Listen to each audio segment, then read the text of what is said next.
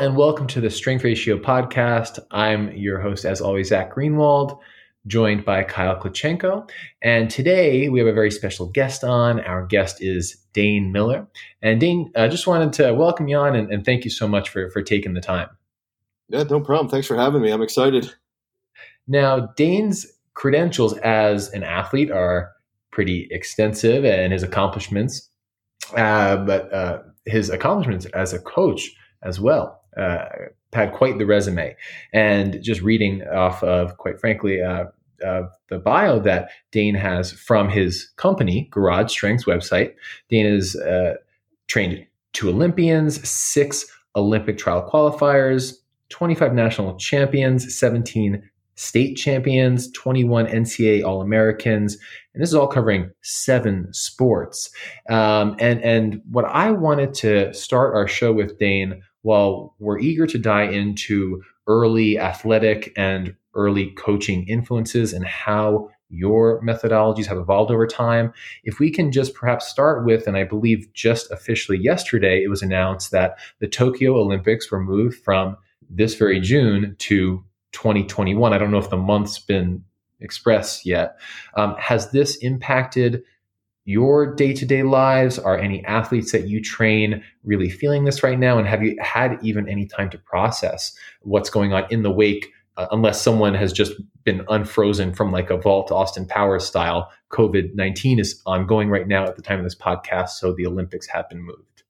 Yeah, I mean, it's tough because the way I'm looking at it, the way I look at everything is it's sort of like, I mean, I plan out my life right by the quarter essentially, and that's how I try to operate from a business perspective and from a personal perspective, and then from a training perspective, I sort of lay out these macro plans like 6 months in advance, and then I cater back off of that, and I think.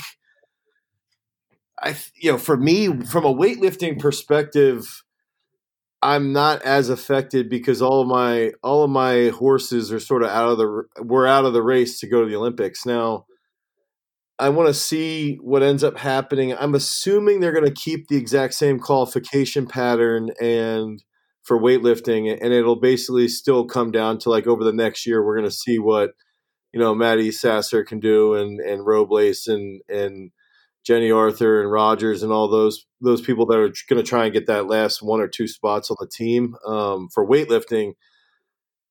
So I don't think it would open up where, somebody like Haley or one of my other people who could potentially try and push into that top ranking could actually squeeze in there because, it's pretty much been done, but we don't know. IWF might come back and say like, hey, we're opening up the next year.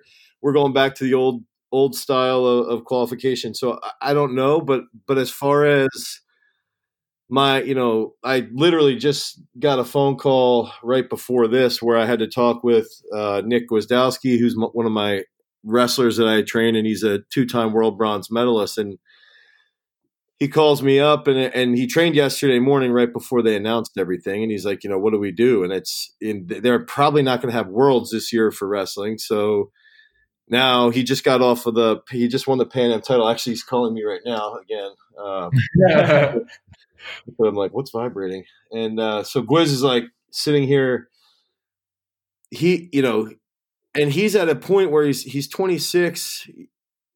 He's at a pretty good age still, but the downside is that his like nemesis in the U.S., Gable Stevenson, is like on the rise. He's 21. So he's got an extra year to train for Gwiz, and now it's like Gwiz is still going to have another year of training as well. So it's sort of like now I've got to change that. And in the throwing world, my one girl's, number 12 in the world in discus, and my other, I have one discus thrower who is guaranteed to go to Tokyo from Samoa, and I was going in the Samoan contingent, but also my discus thrower from the U.S. won nationals and went to worlds last year. I had 4 throwers at world champs last year from Nigeria, South Africa, the U.S., and then it's actually Samoa. So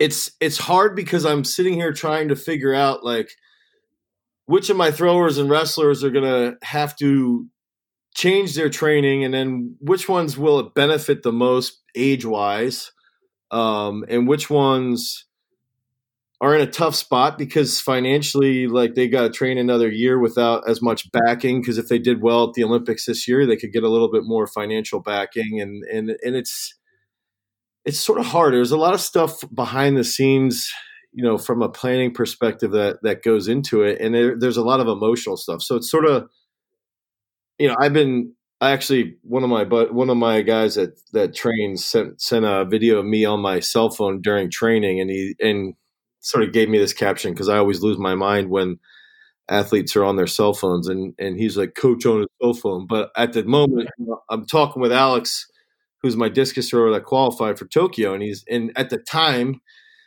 he's trying to figure out, like, so he had taken off work for this whole year, and he's got one of the best throws in the world already, and he's like, yo, what do I do? Like, what am I supposed to do? And so it's tough, but he's going to be in a good spot if he continues to do what he's doing. And then I've got, I know I'm still a little long-winded with this answer, but I also have another athlete, a female shot putter, who was on track to, I think, shock the world, basically. And it was like her coming out year, and we were about to head to U.S. Nationals for indoor track and field, and she tore her Achilles. And we were looking at it like, well, we lost the indoor world championships. We lost the Olympic trials, and we've just got to make sure, we just got to train for another quad. And now, she's 40 days post-op, and now we're sitting here going like, shit, like, yeah, dude, Rachel legitimately might go to the 2021 Olympics if we get her in good shape, and she could start throwing by the end of July. And it's like, dude, that's crazy. Like, we were talking about, we're like, this is crazy. Like, Rachel still has a chance to make a comeback and make the Olympics in 2021. And if you would have told me that 40 days ago, I would have told you you're insane. So it's really just managing. It's managing everybody emotionally, and I think that elite athletes, they just grind. Like, most of them just grind. They just want to train. That's all that it comes down to. And as long as I can provide them like a plan, they don't care. They'll bring the wood whenever the day is, and whatever happens between now and that day, they're gonna execute it. And that's why they're the best in the world. So it's, I think Jordan Burroughs, one of the best wrestlers in the world, said it best. He's like, what are you gonna do? Are you gonna cry about it, or are you gonna prepare for 2021? And it's like, he even said, he's like, I'm gonna do both. So it's like, Yeah. I'll shed some tears, and then I'll go to training. And I think that's what everybody's got to do. Is that's affected by it. As a coach, I'm not changing anything immediately, because I want to see if there's an outdoor season for track. I want to see with weightlifting what happens with nationals, and then it's like, hey, once this the preparation blocks sort of play out, then I can change everything, and then I can say, hey, this is when the date is. This is how we're going to plan out the progress over the next 6 months to 12 months, and then we're just going to roll. So I'm actually like, it does favor my group, but dude, it sucks. It's crazy. Like, I'm sitting here going like, I'm going to have nationals with weightlifting, and then I'm going to go to the Olympic trials in Eugene for a week, and I had everything planned out. And now that's all, and then I'm going to be in Tokyo for 2 weeks. And now it's like, well, dude, reality is I'm probably going to be spending a lot more time with my kids. So Yeah.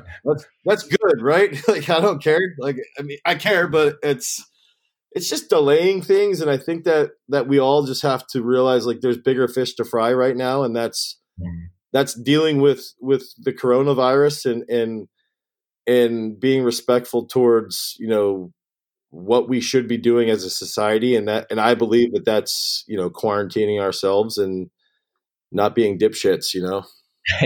Amen. Yeah. And I can, we are interacting with our athletes both on site and remote, practically daily. And, I'll hear from athletes. In fact, while you were just saying that, an athlete had just pushed, it came up on the screen that nationals has been, quote unquote, postponed, not surprisingly, for weightlifting. And these are athletes too who, while they're putting a lot of effort into it, a nationally competitive athlete or someone who even just qualifies for nationals is in a much different boat compared to someone who is sacrificing a ton more to make it to the Olympics. So might you speak a little bit more, Dane, on what the process has been like in both, because this to me seems like an absurd challenge, how you maintain balance of putting forth business development, not just with your garage strength developments, but also with your business developments with earth fed muscle. And I give you this time too to maybe speak about both and the histories of both here. But the development of these two companies in your professional development with the handling of elite level athletes, like you said, it takes a lot of planning, a lot of thought in preparing these plans, and also just that emotional care for those athletes. How do those worlds come together for you on a day-to-day basis? Oh man, that's a good question, dude. That's caused a lot of like personal struggle and strife, and dude, it's like, I had to sit. I mean, this all came to a headway for me this past year, probably about a year ago. Is that like, I own Earth Fed Muscle with a friend of mine from, childhood, and I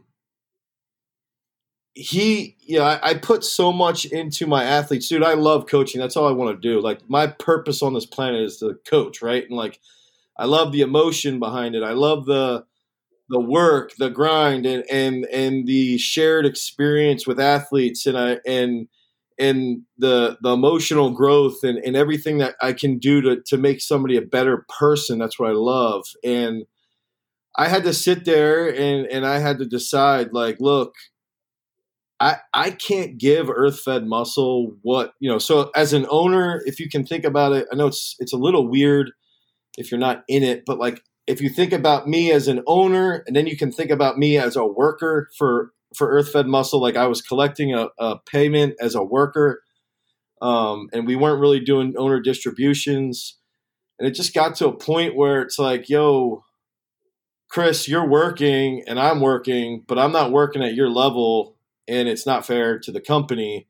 And I had to decide, like, from a financial perspective, can I survive without getting that worker payment, and just get paid through garage strength and just get paid through my athletes that have NGBs that support them. And it's a lot harder than people think. Like, it's, financially, I'm putting myself behind the eight ball because of that. But at the same time, I just want to coach. That's all I want to do. That's all I give a shit about is I dream about my athletes winning Olympic titles and winning national titles and making teams and winning medals. And that's all I care about. And so it's been tough because, I still work like 8 hours a week with EFM, which basically is just meetings. And then like ideas from a media perspective and content. And as far as like product development, I'm fully involved with product development still, but I had to sit there and just say, like, I'm still going to be the owner. And then we sort of changed the financial setup as far as distributions is concerned to put more weight on that, which is good. We're growing so much as a company and we're maturing so much. And Chris is doing a really good job of running everything. And the other two full-time workers are doing a really good job. And they also understand that, like, dude, I just care about training Olympians and world championship qualifiers and stuff like that. They know where my energy goes. I think the hard part I've had with garage strength is it is so fucking hard to run a business that makes money as a gym and to train world-class athletes. It's like, dude, world-class athletes need more attention. They need, they need more of my time. They need more of my effort. But my business needs my attention, and it needs content, and it needs ideas. And what I've ended up doing is basically taking what we've learned from Earth Fed Muscle, and now I've finally spent more time on the business side with Garage Strength and actually creating plans and how to develop an email list and develop followers and to develop get more touches onto people and to provide solutions to their problem for why their bench sucks and shit like that. So it's like, it's funny because it's like I'm starting to see business with Garage Strength more like the way I see individuals who come on site, and I've always struggled with that. I've always like just separated them entirely.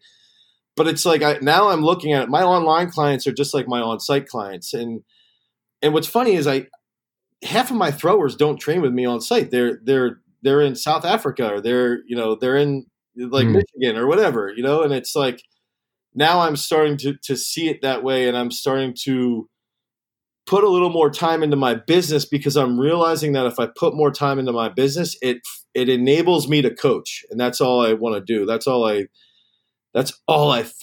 care about, right? And so I guess it's been tough. It's hard, and like it's hard right now with like Facebook, with like ads on Facebook and knowing how to get in front of people. There's so much media that people get hit with, and learning how to like get in front of people constantly and having the manpower to do that and survive, especially in a gym is dude, it's challenging and it's hard, and it there's times I'm like maybe I should just go back and work for EFM, but at the end of the day, dude, all I care about is that experience with athletes. That's all I love. So that's what I'm doing it, Yeah, we even talk about the mental energy that you put into coaching as a coach. There's really not a lot of mental energy at all. You're kind of just like in your thing. I too feel, like just born to coach. It's what I love most. When I do it, it's something I'm looking forward to. It really like kind of elevates me. And when things are hard, I recognize that now after experience, it's just part of the relationship building process and will lead to hopefully better outcomes in the future. Where to be a coach who's also considering the business, that part or the different parts, I should say, of the brain that have to, kind of turn on and off or perhaps dim down or brighten up, it can be super challenging. And fortunately, we've now, as a company, we're a team of three. My wife has come on as our chief marketing officer and head of sales. It's huge because we're now like, oh, we can actually just focus on our athletes. We can, put our effort into writing good programs. And it's not just like juggling all these balls in the air, but, I think all potential coaches who are listening to this, who own gyms are thinking, how do I juggle all these balls at the same time? And it's not easy. No, it's hard. That's where, dude, when people tell me, like, they'll DM me and be, hey, can you help me like with starting a gym? I'm like, dude, don't do it. You go be a teacher or something. Like it's such an easier life. And I think that's at the same time, dude, I complain and I say all this crap, but at the end of the day, I'm like literally living my dream. So I say negative things, but I think where I've struggled the most over the last 2 years was like my wife got pregnant at the third time, and we find out at 21 weeks that we're having twins, and it's like she was such a very important part of the business as far as like back end stuff, like trying to do website stuff and emails and stuff like that. And so when the twins were born, that's what sort of led to me leaving Earth Fed Muscle as well, is that I like she couldn't do as much at Garage Strength, and so I had to also pick up some of that slack as well. So I think that's the hard part that people don't see, is it's like it's not just the business and it's not just the athletes. It's also, dude, you want to have a family too, and you want to be happy with your family. You don't want to go home and you put out all this energy to your athletes and you go home and you're miserable. Like I don't want to do that. And so I think that it just takes time. It's like maturation with everything. And it's, I started to go to therapy and I'm like, wow, I should have done this 10 years ago, because I would have had a better perspective on business and learning and being progressive with my thought, instead of always like beating myself up for not being successful from a business side or whatever it might be.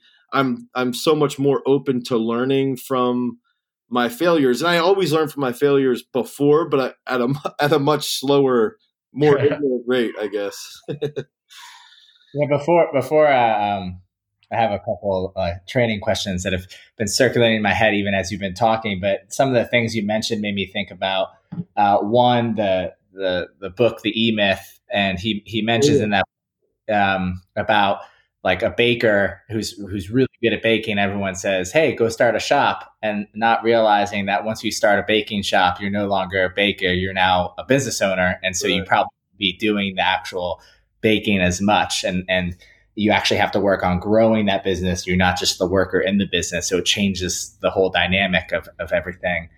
And then the other quote I was thinking about is, and hopefully I get this right, but it's essentially like you can have almost anything you want, but you can't do everything you want. Right. So like if you focused on something, you could probably do whatever you wanted. But if you're trying to get everything, then none of it's probably going to happen. Right. And I think what you're saying, like, it's funny you say that, because 2 days ago, the whole coronavirus thing, I go home, and so I'm spending most of my morning writing blogs and developing like a full blown content plan around products that we have. And I'm making videos, and I'm spending more time setting up podcasts like this. And I'm like sitting there, and then I coach the few athletes that are still like in quarantine from 11 to like 2:30. And then I come back up and into my office, and I do some more office work, and I prepare for my next day, and I'm going home at like 5:30, 6 o'clock. And I said to my wife, I go, dude, when we don't have a quarantine, I'll work from 7 until 8:30 at night, 7 a.m. to 8:30 at night. Now I'm working from like 7 until 5:30. And I'm doing things for the business that are very productive. And I'm also coaching my elite athletes. And then I'm preparing for the next day. I'm like, this is actually like what my life should be like. And it takes something crazy like the coronavirus for me to sit here and be like, wow, this is actually what I want my life to be like. Like, maybe I should do this more often, Yeah. When you're a business owner, and this goes back to what you were saying with the E-Myth, is you get so caught up in every day, grind, and you never take a step back and be a business owner, or sit there and say, hey, you know what? I don't want to own a business. I want my wife to run the business, and I just want to be the baker, and that's okay. So I think the biggest thing with business owning and this stuff is like, dude, it's all such a process, and you've got to be open to that. You have to be open to a process, just like an athlete needs to be. Like business owners need to be open to it. Yeah, exactly.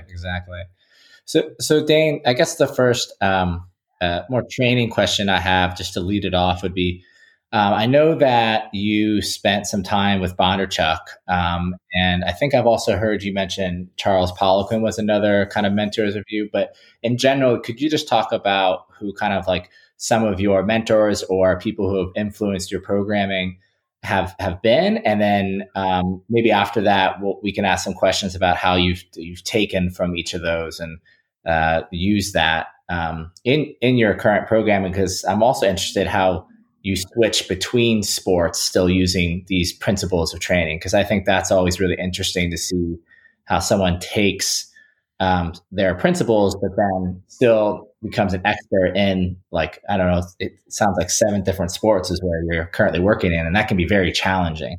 Yeah, I think so. I think it sort of starts with, so I was a religious studies major in college, and I think that helped me have a very critical mindset where I learned how to read texts and documents from a very critical manner, and I learned how to think critically, which I think was very important for me at that age when I was 19, 20, 21. I learned how to like really read something and then contemplate what it meant and how what the practicality was behind it. And so that sort of helped me quite a bit. And right after college, I trained with Bondarchuk, 07 and 08. And I think that, I went up to British Columbia, Canada, and my training partner is the freakiest machine that you could ever imagine. His name's Dylan Armstrong. He's a world silver medalist, Olympic bronze medalist. He power cleaned 200 kilos for 4. He's like a freak of nature.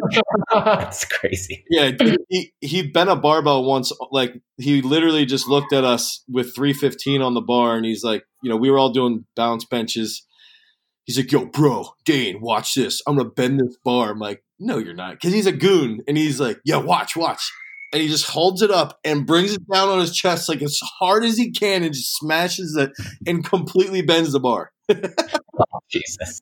Well, we're a commercial gym, but still, whatever. I think, Dane, what's interesting in hearing about you starting that origin in college is that do you at all keep up with any of the content or literature that Greg Nuckols puts out, either through his own channels or through Mass? Yeah, I have actually. Yeah. So he actually was a religious studies major as well, and I didn't know that. And speaks to the same exact things you have. Yeah. I had no idea that you were as well, and it actually makes a lot of sense based on your, seemingly these progressions in your accomplishments. I just had to interject there, but you were talking about your origins with Bondarchuk, and if you may, Dane, sorry, in maybe talking about Bondarchuk and or whether you're dealing with him and how he influenced you, do you mind letting our audience know? We certainly do. We just want to respect our audience may not know how kind of Dr. B separates himself from the field and what he's most known for. Yeah, so he's like, he's Olympic champion, Olympic bronze medalist. He's coached 18 Olympic medalists. He's, former world record holder, coached a world record holder in the hammer throw. He's sort of like in the throws world, he's sort of known as like arguably the best throws coach ever. And he was the head of the Sport Institute in the Soviet Union. And he's got a PhD in basically like educational sciences, like how people learn. And so he not only was he a huge player in the world of track and field, but he also was a huge influence on how they developed their weightlifting programming and their wrestling programming and stuff like that. And basically, it's all like analyze how a sport moves and comprehend the like energy systems being utilized, and then create something that has the absolute best transfer of training for each particular sport. And I think that it was cool for me to go train with him because he's so bright and peculiar in a very unique way. But at the same time, he's very open to people who want to learn, and his methods were so simple. They were so simple. It was like a dream, like for me as an athlete, but also where, he also loved me. Like I swear I was like his favorite athlete, that I could go to his house all the time and just ask him a million questions. And when I got too annoying, he would just scream at me and tell me to leave the house. But otherwise, like, he was very open to my inquisitive nature. And I think that one, it taught me, like, as a coach, to be open like that and to tell people what you're doing. But it also, it was just like, it doesn't need to be as complicated as we make it out to be. There's some very specific things that need to be focused and maybe a little bit more advanced, but most of it does not need to be as difficult as we put it out to be. And I think that was a huge impact on me. And that sort of actually led me to my connection with Charles Poliquin, is that when I left Kamloops, British Columbia, I moved home, and the Olympic champ from 2004 in the shot put, Adam Nelson, had called me up. Dude, I didn't have a cell phone. I didn't have anything. This guy was like my idol in college. And so I'm living at home with my parents, and we're pretty, like, I live on a farm, and my growing up, we didn't have cable TV. We're very, like, I guess utilitarian, I guess. But my dad calls down, and I remember I'm like downstairs reading a book from Thomas Kurtz. It's like a Soviet strength, whatever, with Thomas Kurtz is the guy's name. And I'm reading it, and I remember hearing my dad go, "Dane." Yeah. I'm like, "Yeah, what's up?" "Adam Nelson's on the phone." I'm like, "Who?" He's like, "Adam Nelson."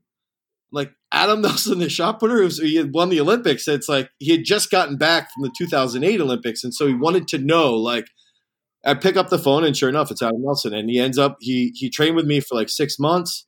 And he wanted to know, like, what did we do with Dr. B? What did we do with Dr. B? And he couldn't believe how simple it was while I was training him. But then, by the end of the time that we were working together, he's like, "Hey, I think you should go work with Poliquin." And at the time, he was in Rhode Island. And, so I went up there for a couple stints, and that really helped me sort of unite what I had learned growing up and being infatuated with sports performance when I was young and being around my dad. And then it united that with Dr. B, and Poliquin was obviously more scientific in his explanations, but also pretty practical.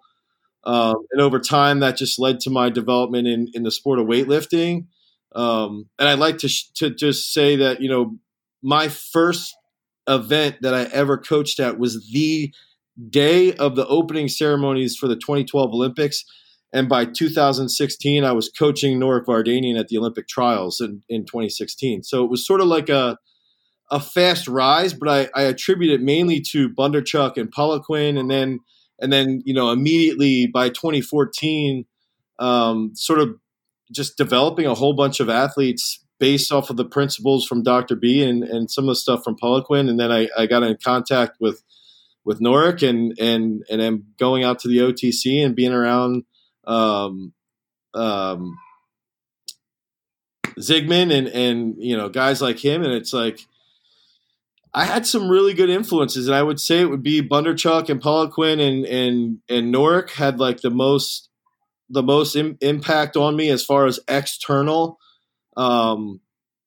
factors for me. But the best experience I got was from my athletes. Like, my athletes taught me more than anybody, and I think that's where I think a lot of people miss out. And I think that's what Dr. B taught me the most, was like, dude, you've got to realize every system works, but you've got to learn your athletes. And he would always compare me to Dylan, and Dylan to Jesse, who another training partner, and Jesse to Justin. And he would always say, like, "Dane, you and Dylan, you're the same.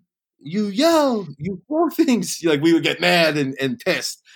And Jesse was sort of like the more laid back guy, but then sometimes he would have that rage in him. And then Justin was always level, always even keeled, always like calm, never losing his cool. And he would always just sit there. Everybody's different, and you've got to learn from them. And I think later on, I didn't realize it. Like, now I realize it, but it was like, he would always say about all these experiments, and that's the stuff that I was doing with my athletes. I would try anything. I would read any book, any person, but obviously it always came back to Bondarchuk and Poliquin and Norik and the stuff that I learned from him that he had learned from his dad, right? And it's like those three, and then you couple that with me having a pretty open mind, and athletes, as long as I explain what my goals are and what I'm working towards and maybe what I'm trying to learn from them. I think that's the biggest thing, is that if you've got athletes, you can learn anything that you want, and you've got to be willing to communicate with them. And I think that's where a lot of coaches struggle, is they don't listen. They don't, it's typically from coaching, it's such a fascist regime, and it should be for the most part, but there should be not fascist, positive dictator, I guess is how I sort of call it.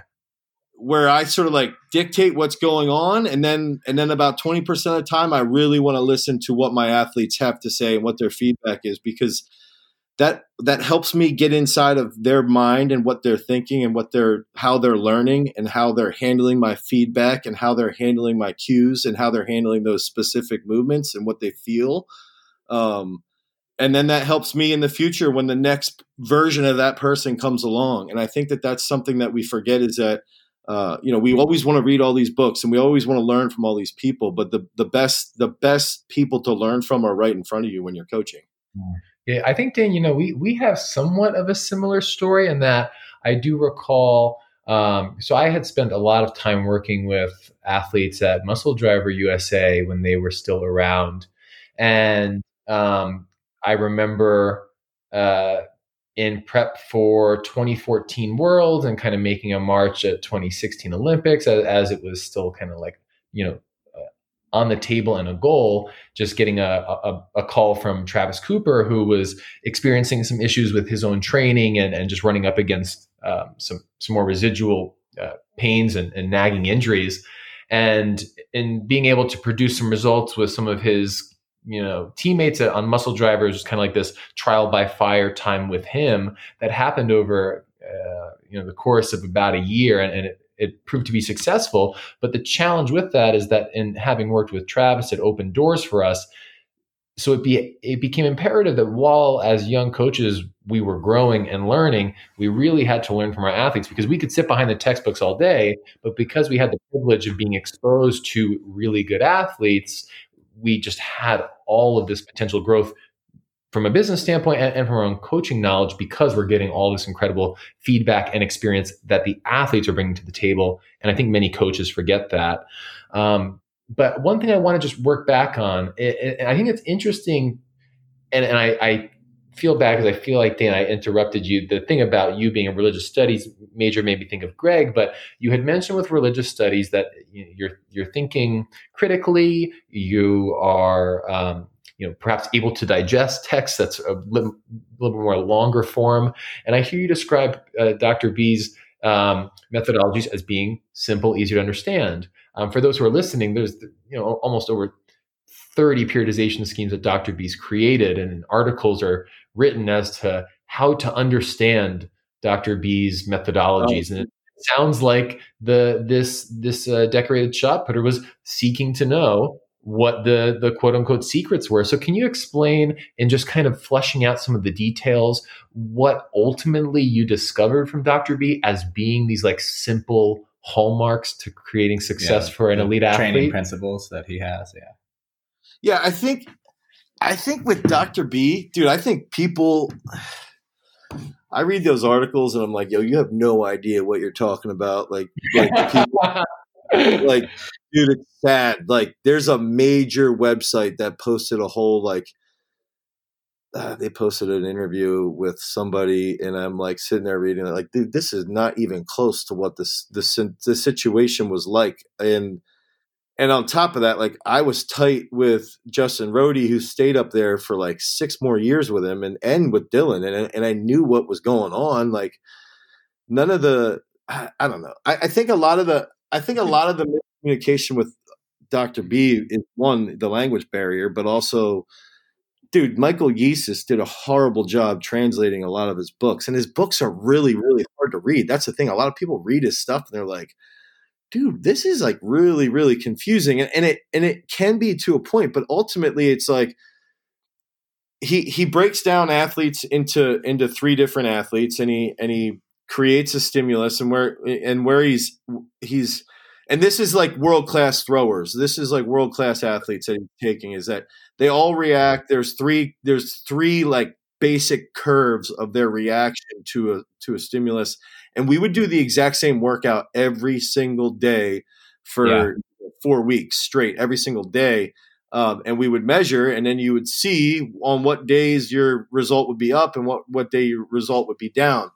And so the main point, though, where I think a lot of people forget, is you've got to do your competitive movement every single day. So if you're a freestyle wrestler, you better be on the mat every single day you train. If you're an Olympic weightlifter, you should snatch and clean and jerk every day. If you're a shot putter, you better be throwing the shot every day. And I think that's like a principle of his that is very, very key, is like your competitive movement needs to be done. It's especially because it's technical. It needs to be done all the time.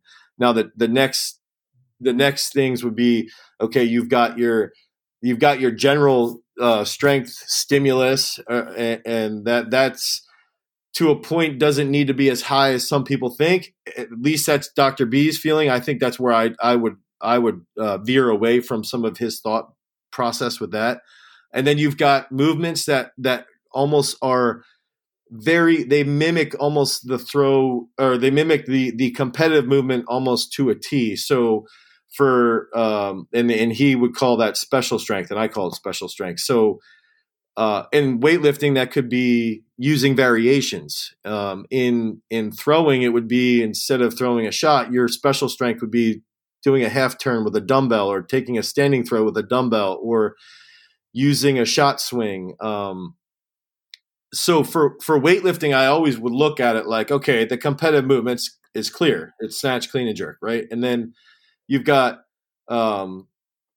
your strength movements, which would be pulls and squats. And then you've got your special strength, which would be a variation. So like a low hang snatch, or a power clean, or a power jerk, or, blocks, like pulling, like clean or snatching off of a block, whatever that might be.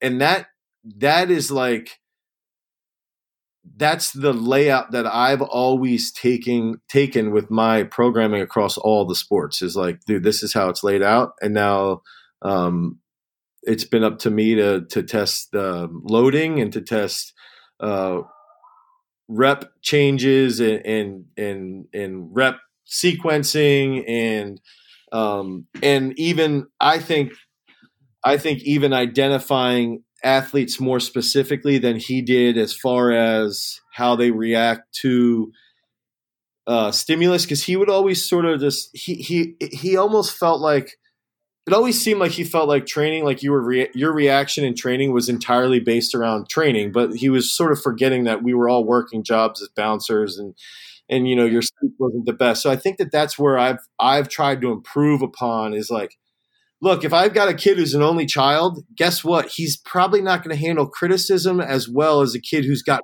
5 brothers and sisters. Like, that's reality. Like, I'm like, that's just, that factors into how I coach the kid. If I have a kid whose father died when he was 5 years old, he's not going to handle shit as well as somebody who's grown up with a hard ass dad or a hard ass mom. Like, it's a fragile situation, and that's stuff that has to be factored into coaching. And I think because Dr. B was in the Soviet system, it was always like cut and dry, and in our world, that's not reality. So it's like, I'm not saying Dr. B was wrong. I'm saying he was the best in his environment, and I believe that there's ways that we can improve sort of his athlete analysis. And I think I've done a pretty good job with that. And I think that it still goes back to the principles that he taught me. Learn from your athletes and apply a system that has the competitive movement, the strength movements that are needed for those competitive movements, and then the special strength movements that individual needs to enhance their competitive movement, right? It always goes back to that. So it sounds like, Dane, and we've had the pleasure of having Mike Tashir on the show, who we know has largely been influenced, as has all of our reactive training systems, from Dr. B, and that it kind of exists in the powerlifting world. And one thing in learning more about the systems and how they work, it is very straightforward, like you said, and that you're keeping many training variables the same, repeating them quite often, and that you're imposing the stress, and then just kind of sitting back and taking note of the results. Like you mentioned with Dr. B, and I know that this is the matter with many Soviet coaches, it was, like there wasn't much time for these interpersonal considerations or emotional considerations. So you bring that to the table, in addition to the note taking that you have in response to the athlete's outcomes, and perhaps drawing parallels between what happens outside the gym and the responses to the imposed stress inside the gym. If I have all of that sounding correct. Right. One thing that I'm curious about is how, in this kind of system, imposes stress, the athlete performs the exercise and you get your results.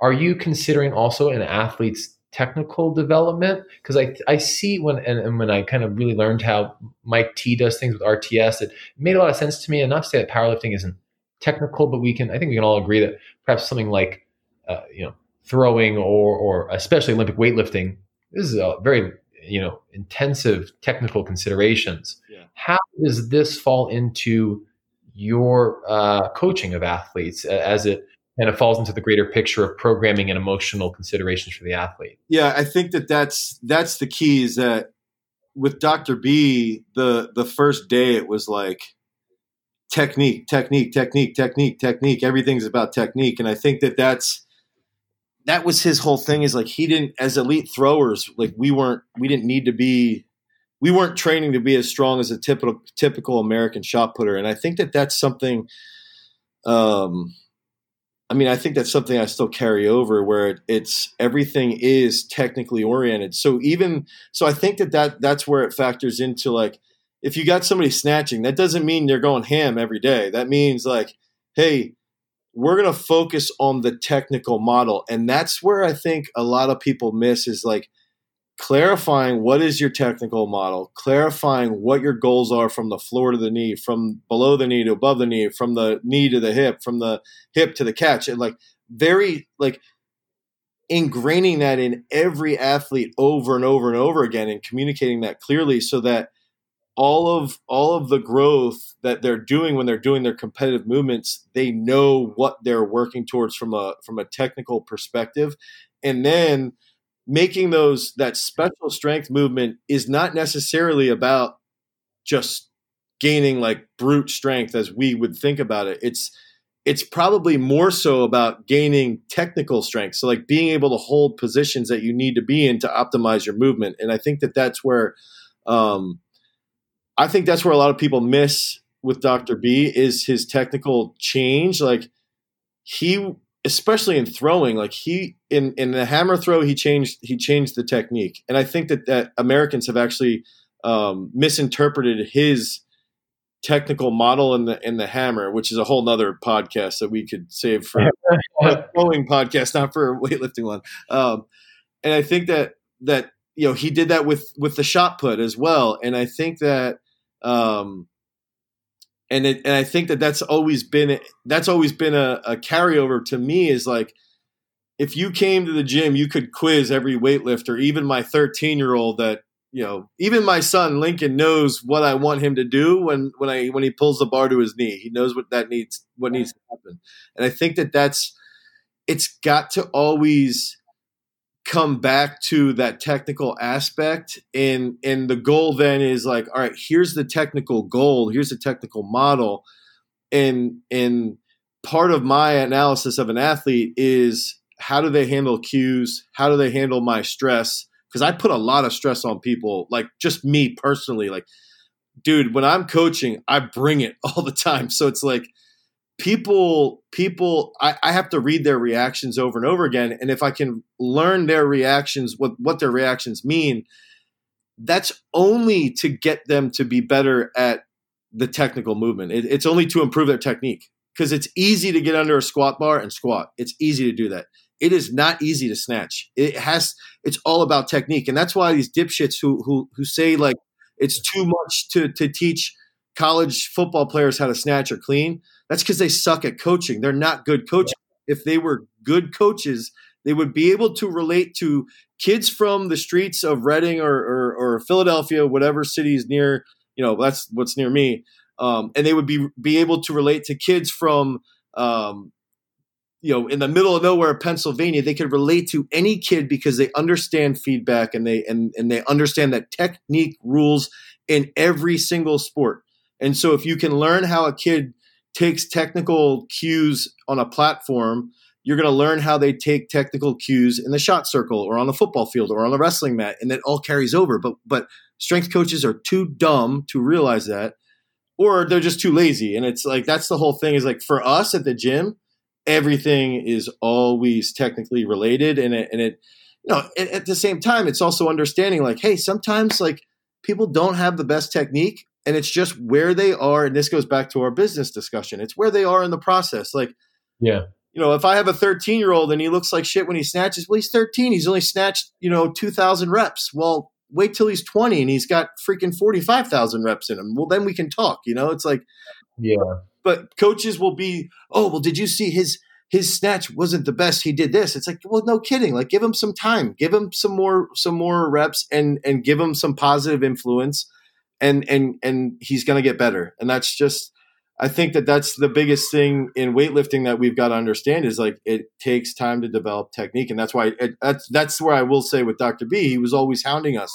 No, you're jumping. No, you're jumping. No, you're jumping down, down, down. And that's the same thing that I try and carry over. It's just, I try and carry it over with a little bit better cues based off of the person that I'm directing, Mm-hmm. Yeah. I find it fascinating how the technical development requires evolving technical language and discussion, especially based on, like you said, the athlete's age, for instance. Like if you have someone perhaps who has never touched a barbell and they're lacking, some foundational motor skills to be able to progress and gain like position specific strength. Kyle, for instance, was working not long ago with one of his athletes who's 10 years old, right? And they're working on just like the rhythm and the timing of the lift from an exposure standpoint. And I'm just so fascinated because we dive into the technique. We also know when to kind of let the athletes just like kind of practice and understand that process, which takes a lot of time, like not always talking. But it is cool to see how that process might evolve from like the conceptual to the practice and feeling like confident with the rhythm of things to just, over time, fine tuning these details and how programming, I think, follows a similar trajectory too, from simple to advanced. And perhaps I would make the argument that people try to go simple to advanced too early with both technique and programming. Yeah, I think. Sorry, my son just came in looking for my wife. I think that's big. What you even when you were saying like for me is there's days I think that throwing has helped me a lot with this where I will hound athletes like where I think, hey, this is a technique day. In my mind, I use like auto regulation for the most part with the way we follow our periodization scheme, but it's like hounding with technique. And then there's also got to be days where it's like, dude, just let the athlete go. Like, like if you stood in the back at a US meet at nationals and you listen to the cues that coaches do, dude, it's crazy. It kills me. It's like, yo, the work's done. You follow football? Like, you think a football coach is trying to correct a 3-point stance when they're going out on a Saturday or a Sunday in the NFL? Like, learn from the best coaches in the world. We have like we can watch Bill Belichick coach. We can watch Nick Saban coach. They don't overcoach their people. They'll coach them up and then they let them go. And I think that's the thing that as coaches in weightlifting, where it's such a technical movement, it's like, yo, there's technical cues you've got to use, and then you get to the point with those cues where you back off and you let the athlete feel it out. And then, especially in a competition, it's like, why are you guys saying this dumb shit before your athlete's going to go out on the platform? Like, all they need is positive motivation. That's it. Positive vibes on. Tell them they're a champion. Tell them you want to see them express their strength on the, whatever those words are is cool. But don't give them like, well, you got to make sure that your pinky is flexing a little bit harder. Like, shut up. Well, I do think, because I have the same fits, we're all like, we have coaches who we have good relationships with. We'll try to have the same platform paired with someone who we know we won't be in that same situation with.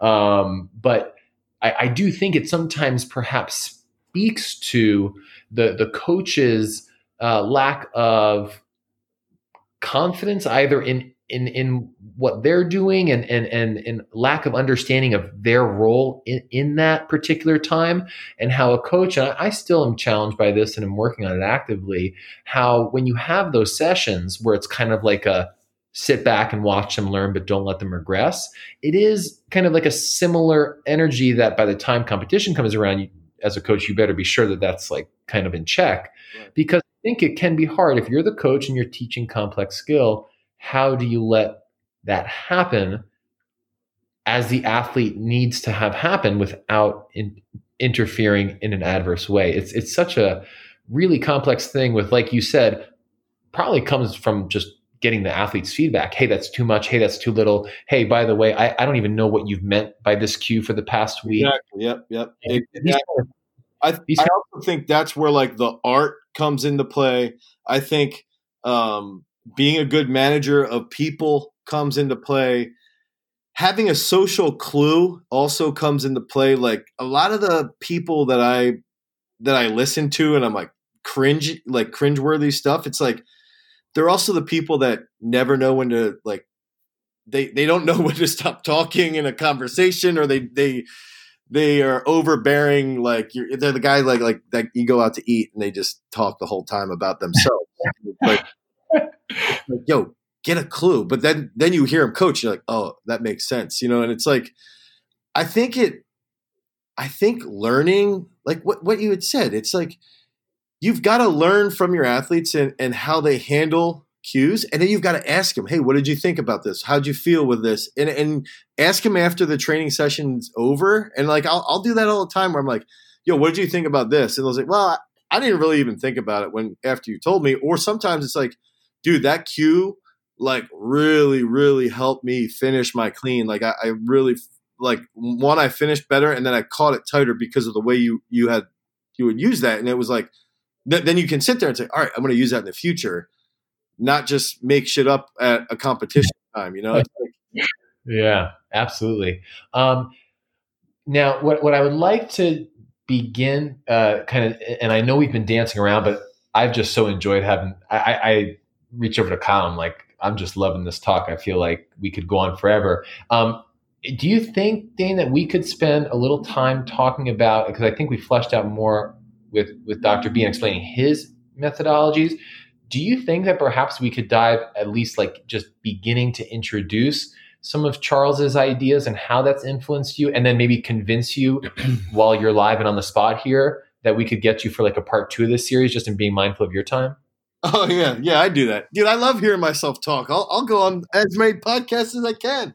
Okay, so we spoke about Dr. B, and if you can maybe just introduce, for those who don't know, Charles Poliquin and what he's accomplished, and what really distinguishes Charles from the field, or what distinguished Charles from the field. As I think with Charles, it was like everything came back to a very, very, very like, dude, this is what was crazy, is that everything was like super structured periodization. Like, and I've stolen, like I use undulating periodization, which I've stolen from Schmidt-Bleicher, Dietmar Schmidt-Bleicher. And this is like all stuff I learned from Poliquin.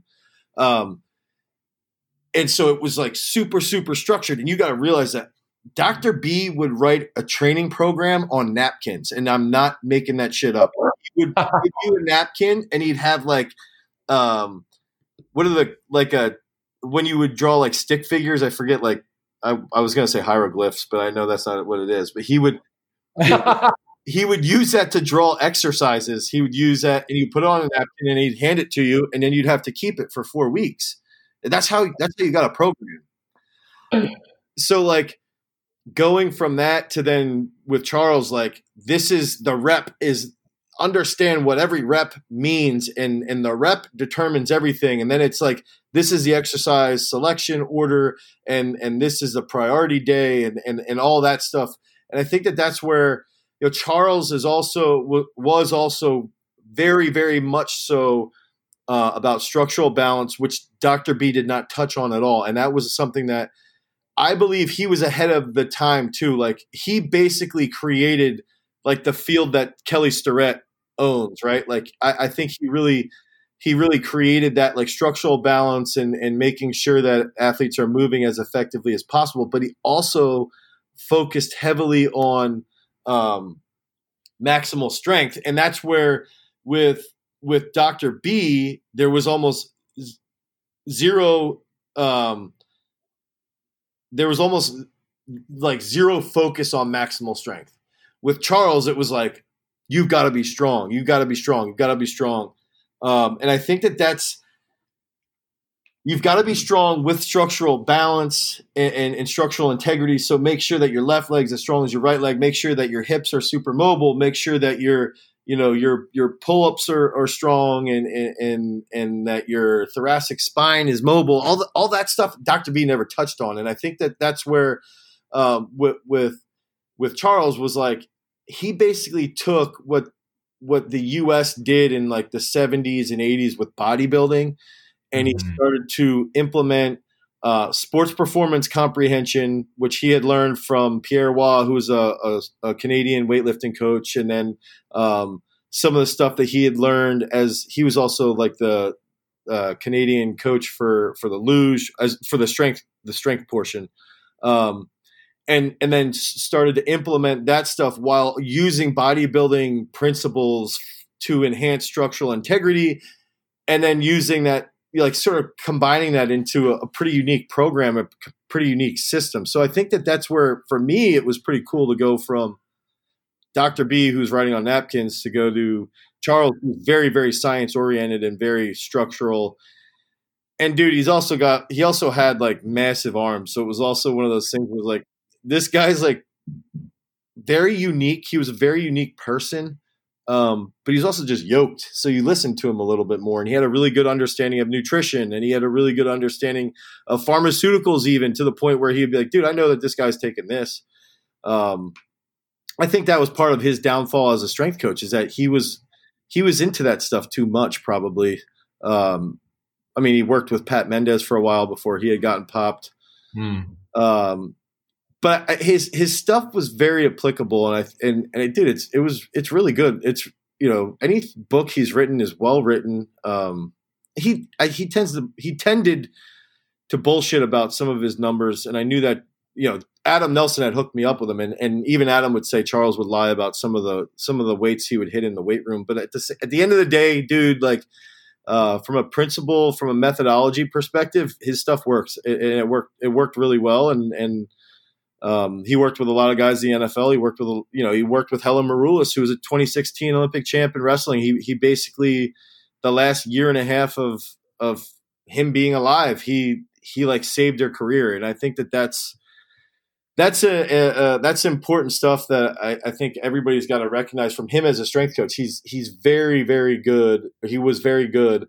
It was just a different perspective. And from what I've done now is like take that structural integrity work and try and mold that with the principles and the max strength work that Charles would focus on, and try and mold that into what I have, with Dr. B. And that's why I think I'm one of the best throws coaches, hopefully, in the world. I don't know, that might be a little arrogant, but that's my goal, is to be that guy. And I want to use those methods and I do use those methods in weightlifting as well. And I think that's where our success has come from, is combining those two differing camps into this unique system that we have here. And I think that's, our results speak for themselves. I think that when you come to when you come see training here and you're like, wow, everybody in this gym is from Reading, we're not bringing in people from all over the world. Like, everybody's from this immediate area, and all of our results are essentially from this immediate area. And I think that's, at least in the sport of weightlifting, I think that's because of the stuff that I learned from both of those guys, but especially from Charles. Yeah, I don't know of many outside of what Garage Strength has done that has produced with what they have available versus an athlete moving to work with a coach, or an athlete, or I should say, a coach perhaps working exclusively remotely with athletes. I think it's very impressive. Would you say that, Dane, that Charles created, at least in how you now implement programming, and how I believe it's discussed now, is just like more robustness to the athlete's development and to their programming, just like a more complete package? Yeah, and I think where like with what Dr. B's system was like, we always think like the Soviet Union was so far ahead of us, and I think they were because they were more simple to a point. But Americans are like, dude, we're so into the little details and the nitty gritty stuff. And as much as I talk trash on that stuff because it gets overbearing, it's so annoying. But it also is what makes systems pretty good, And it's like, I think that's definitely a good way to put it. Is like Charles knew the little things that you could do on a regular basis. Like, hey, in Olympic weightlifting, people are getting hammered. Their backs are blowing up. Well, let's go into like powerlifting and look what those goons are doing with the reverse hyper. All right, well, let's bring that over to weightlifting and let's use that as a little trick to try and heal people's backs up. And I think that's definitely the good way to put it is like he did add more robustness to periodization in general. And I've even seen, Bill Kramer, one of the sports scientists at UConn who used to be at Penn State and talk about him and like, hey, Charles is essentially a sports scientist that became a strength coach. And I think that's very hard to do is to take like lab work and then apply it practically because it's hard to be able to switch your mindset from 100% logic in a lab to emotion as a coach. And I think that's something that he also did pretty well with as well. It's funny you say that because there's this I don't know if have you heard of Milan Jovanovic by any chance, Dane? No.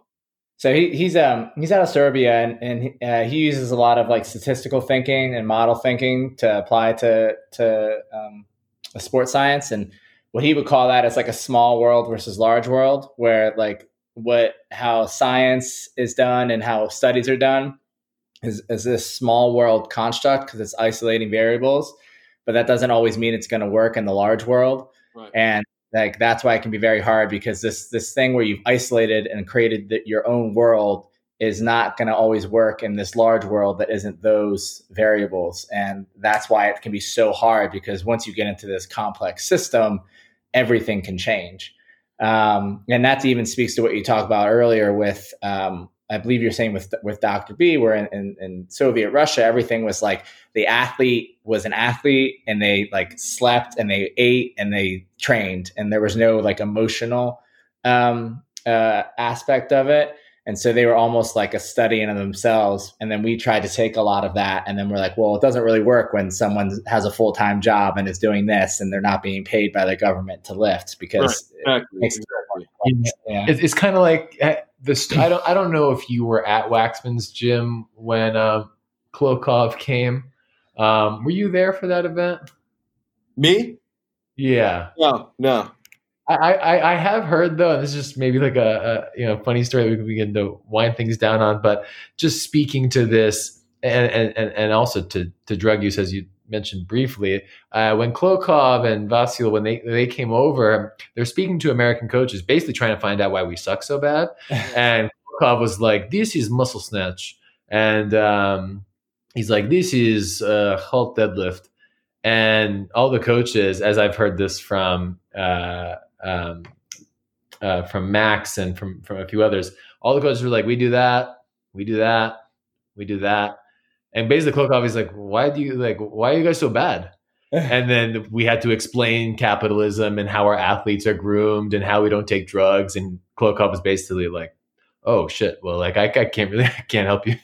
I think that was one thing with Dr. B even that, and I think that Charles was trying to do some of that stuff. And for a while he was even like giving like, dude, way back in like 2009, 2010, like he was giving people who broke American records. He was like trying to pay those athletes in weightlifting. Like I'm pretty sure he funded the Barnes brothers for a little bit. Wow. and Mendez but at the same time, like I do think he had I don't think this ever came out, but I think he had something to do with Mendez's first positive test. I could be wrong, but I could see it happening that way. And I think that it's just like they were trying to mold like the Soviet system with American system, which doesn't work because we can't take drugs and we can't just not work. And I think that was one thing that Dr. B was actually open with me about, was like, hey, these were the years that Yuri took steroids, and these were the years Yuri did not take steroids. Notice the 5 to 6 meter difference. And you can see it. And then he would tell me what he thought was the clean world record in the hammer throw. But he was always open about that. And he would always say, like, look, like, we built this system. Like, I developed this system on the years that Yuri wasn't on drugs. And when he would go on drugs, everything would just magnify, and he could take more throws. And I think that's dude, drugs are powerful fucking shit. And I think that's what we forget when we read all the Soviet stuff. And even I think Charles, he was so into like the German style and the Soviet style of training that oftentimes he would even neglect to recognize, like, hey, guess what? For a strength coach to survive or to have a gym, you've got to be able to train 16-year-old kids who can't do an overhead squat. So how are you going to relate to that kid? Like, how am I going to get that kid to keep coming back so I can pay my bills? Like, teach me that, because that's more appropriate than learning your periodization scheme. And I think that's where it's fun. Like, dude, trust me, I've read every book on periodization, but at the end of the day, like, that shit doesn't do jack for me to make money. For me to make money, it's like,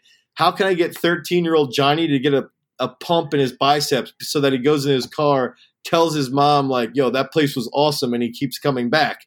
That's like the side of training that people forget. Yeah, definitely. That's funny. Yeah, that's great. So I think what would be really cool, and Zach and I will talk about this too. I know I still have a ton of like more nuts and bolts questions around even Bondarchuk and Poliquin and how you actually think about setting up like cycles and training and all that. But that could be probably another hour podcast on its own. Yeah. So well, we'll make it happen. We'll have to set up a part 2. Yeah, I hope, Dana, this has been enjoyable for you. It certainly has for us, and we'd love to dive a little bit deeper if you're cool with that, perhaps at a later date. Yeah, I mean, dude, I'm free the next week. We got the Corona lockdown. Right.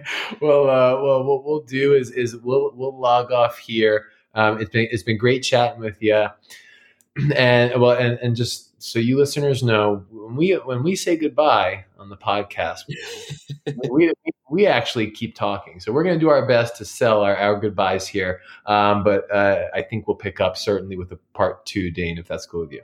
Perfect.